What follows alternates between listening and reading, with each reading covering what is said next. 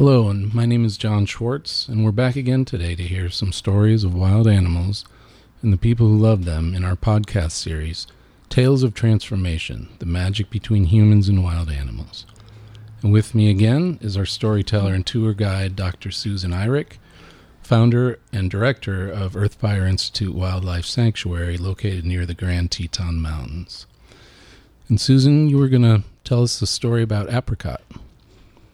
I was and am with pleasure. Thank you. Now, Apricot was an exquisite wolf who was very, very shy. You know, when we talk, there's so many stories going through my mind of who Apricot was and how she became the way she was.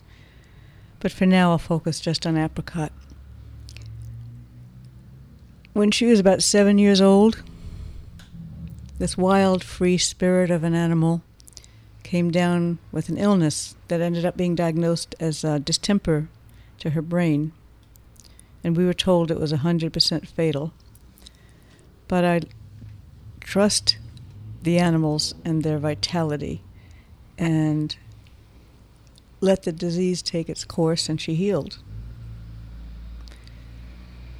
One of the theories I have is that she healed because wild animals are so vibrant and such a strong passion to live. I've repeatedly found that when vets give a diagnosis, it doesn't apply. Not a diagnosis, a prognosis, it doesn't apply.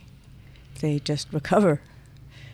So she did recover, but she ended up a couple of years later starting to get all these neurological symptoms. Her eyes were crossed, she looked really funny, and someone said she looked goofy and she was uncoordinated. And she was such a free spirit, I couldn't bear seeing that. And I knew there was nothing else that Western medicine could do. So I thought about it and asked someone who lived down the road, her name was Jill, who specialized in helping human nervous systems heal. And I thought, well, this is a nervous system issue. What the hell?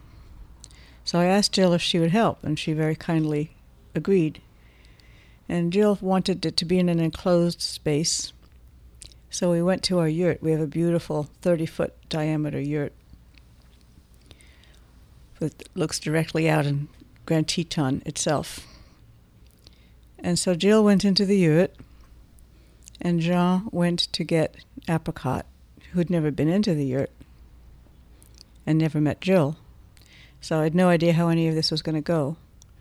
But just for the hell of it, I grabbed a movie camera, because you never know. And he brought Apricot to the yurt, and she went up the stairs, because we have it raised above the ground. And she was a little nervous, but she was with Jean, and I was in there. And Jean gently put his hands on her and helped her lie down to settle in. As he did that, Jill also put her hands on Apricot. And it took maybe 30 seconds or so. And I have all this on film, before Apricot began to settle down. And what blew me away and blew everybody away was that this wolf, who'd never been in the yurt, had never been in contact with this person, settled down really rapidly into a deep healing trance.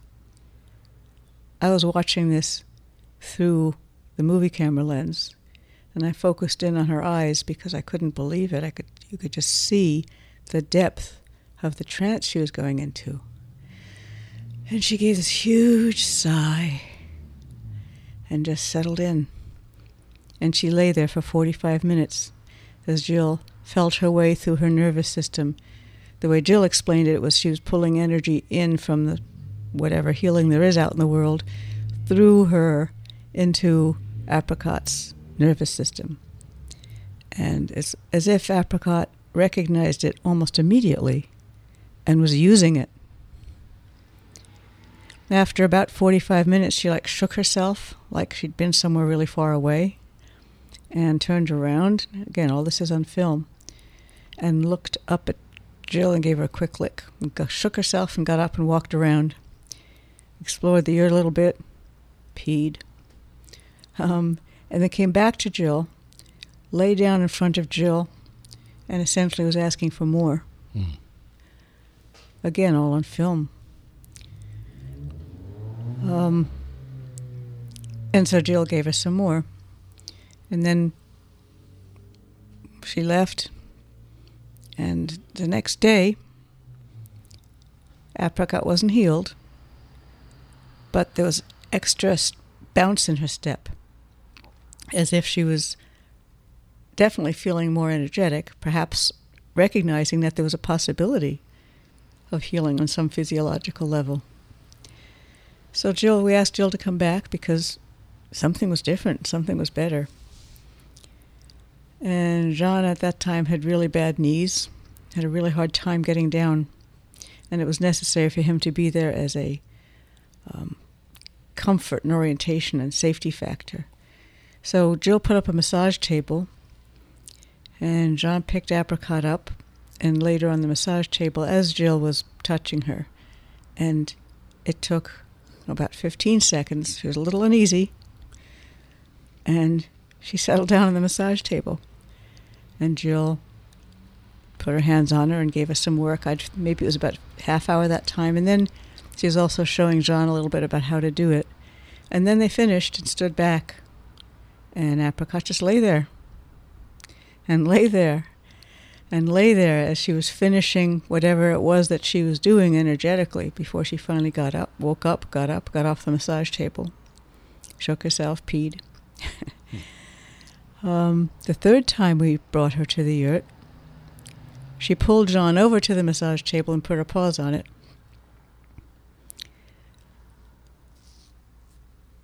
It took a while. We had maybe another 10 sessions with Jill, all in all. But in the end, she healed completely. She came back into full life. So much so that at 13 years old, we have a waterfall in the wildlife garden. Jean built it with huge boulders, maybe 15, 20 feet high. There wasn't water running in it at the time, but it goes into a pool. And he'd thrown a piece of meat to another wolf down below.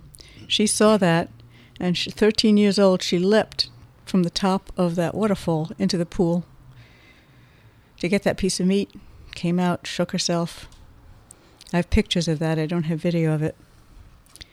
Full vibrancy.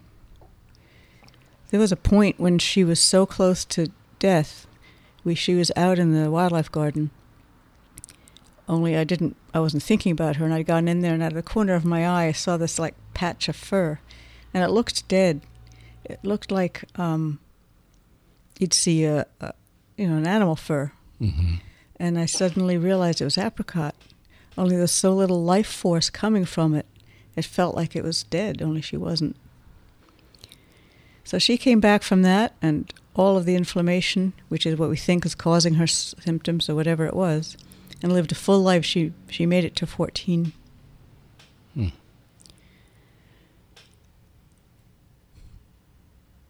So that opened many thoughts to me about interspecies healing, about how the healing that we do between humans with energy work, healing touch, Reiki, all of that stuff, how it just goes across species. She recognized it and she sucked that energy in. Mm-hmm. And it was more important to her to live than to have the fear.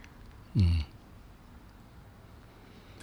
More important to live than to have the fear of... She gathered together her courage to accept the healing. I see. From another species, from a stranger.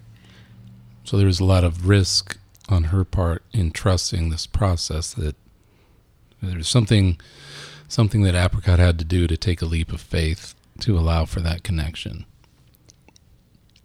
Yeah, and the immediate recognition that this was something that was going to help her. Mm-hmm. And then the courage to risk it. Mm-hmm. when she was, I showed this tape to a friend of mine who's a Tibetan Buddhist teacher. And he said he saw the tape of her eyes close up and the trance she was in. And he said, that's just how many of the Buddhists meditate. Their eyes are open, but you can see they're in a deep trance. It looks just like that. I thought that was an interesting observation. Right.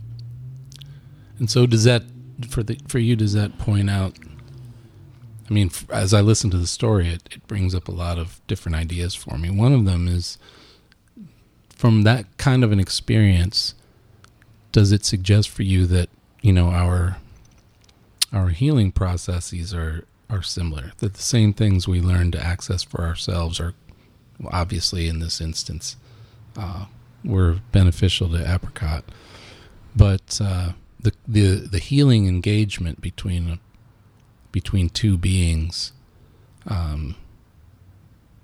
it sounds like from that and other experiences, that's a universal phenomenon, that a healing can happen when there's that level of engagement through somebody who has the healing, if not power, they're a vessel to healing power. But that you know, again, it's just this notion that something like that should happen between a person and a wolf is not how we normally think, or normally think of an opportunity or a possibility. It goes back to what we said in the first edition of this series, how connected we all are, how similar we all are. It can't work unless it's the same.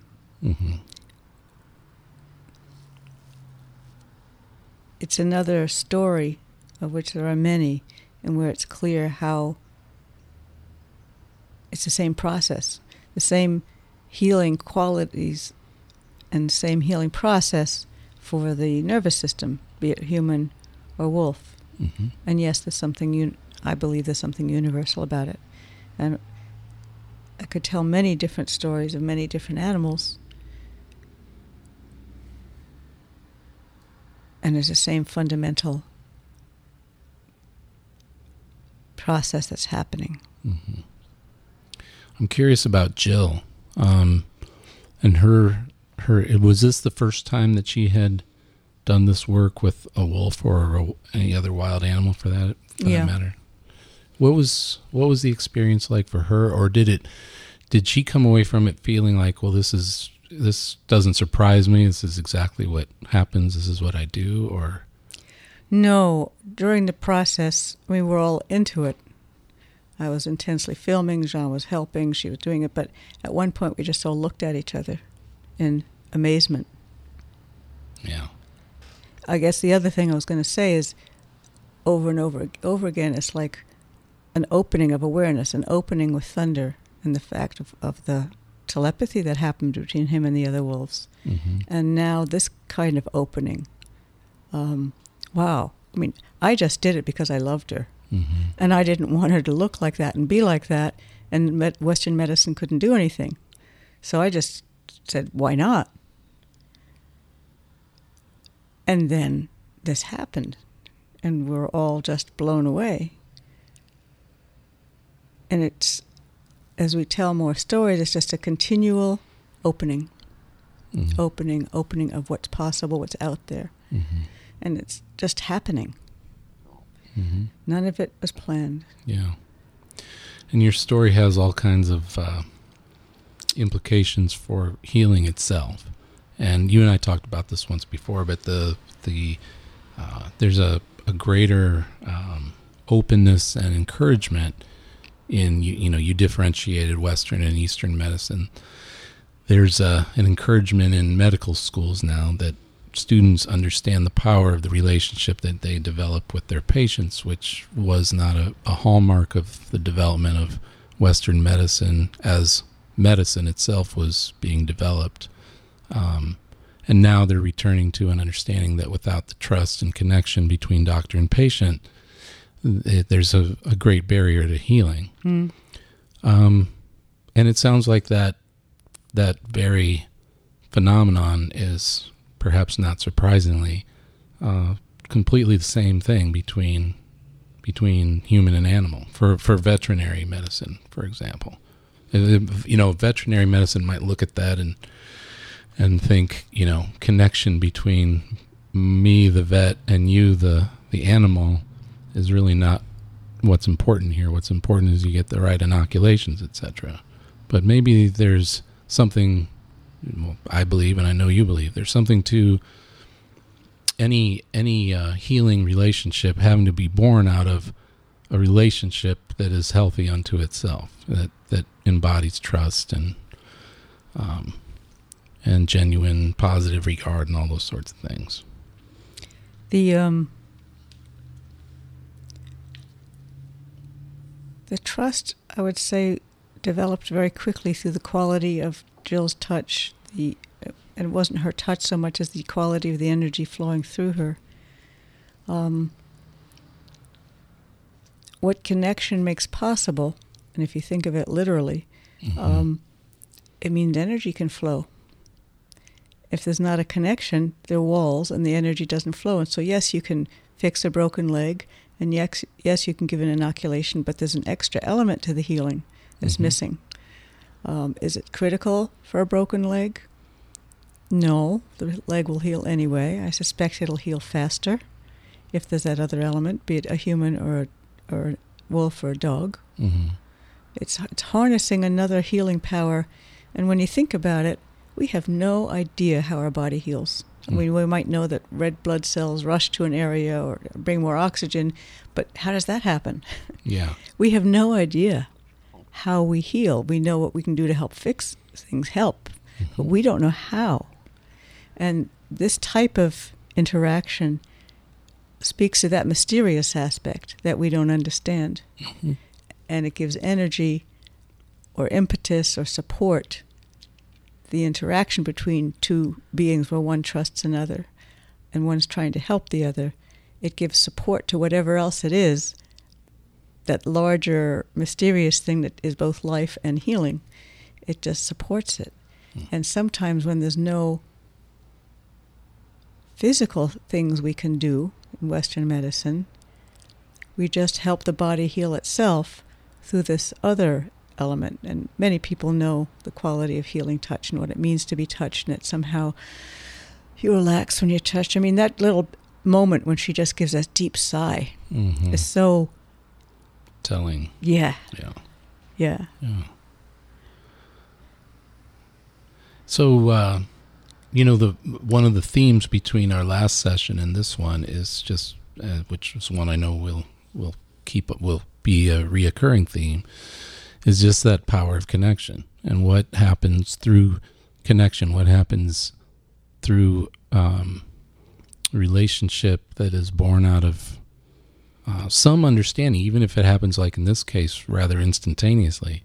There's some understanding that this relationship is one that can be trusted and will somehow be nurturing, and each individual in that whole interaction must have clearly felt this as it was happening, and and it seems thematic of so much of your work that the magic happens when we're able to, in whatever vehicle we have to do it, to open ourselves to connection, to relationship. In this case, the magic happened simply because I loved her. And I wasn't going to let it happen.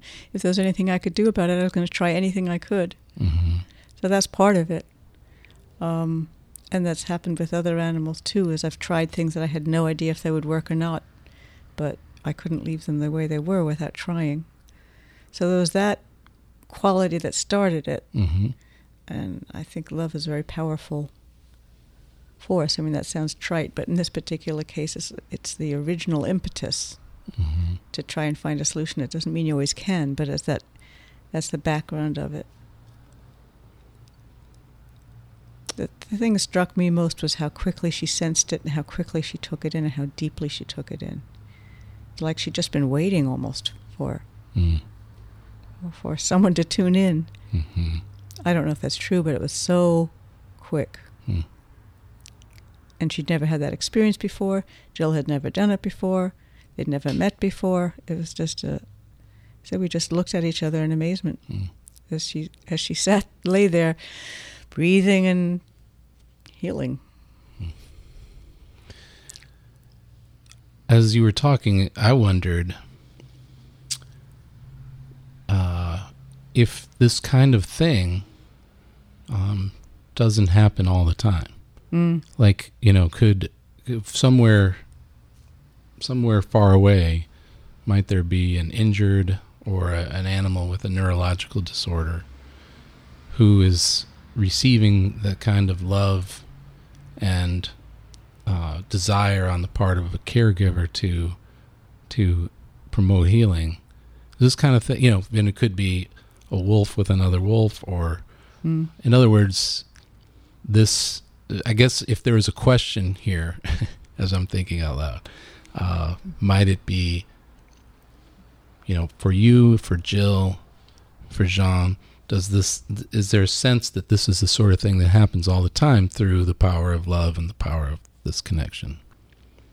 Or is it something that's uniquely human, that what Jill could do was obviously unique to her gift, but do you get the sense that this is the sort of thing that life does with life all the time?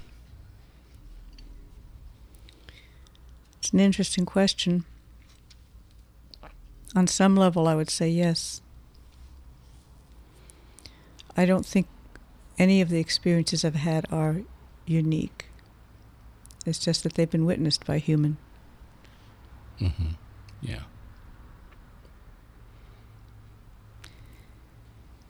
When a mother of any species licks its young, you can see what's being transmitted. Mm-hmm. Aside from saliva on the wounded spot. Yeah. How unpoetic of you. I never promised you a poem garden. Thank you, Susan, for the conversation and for the story that reminds us of the beauty of life.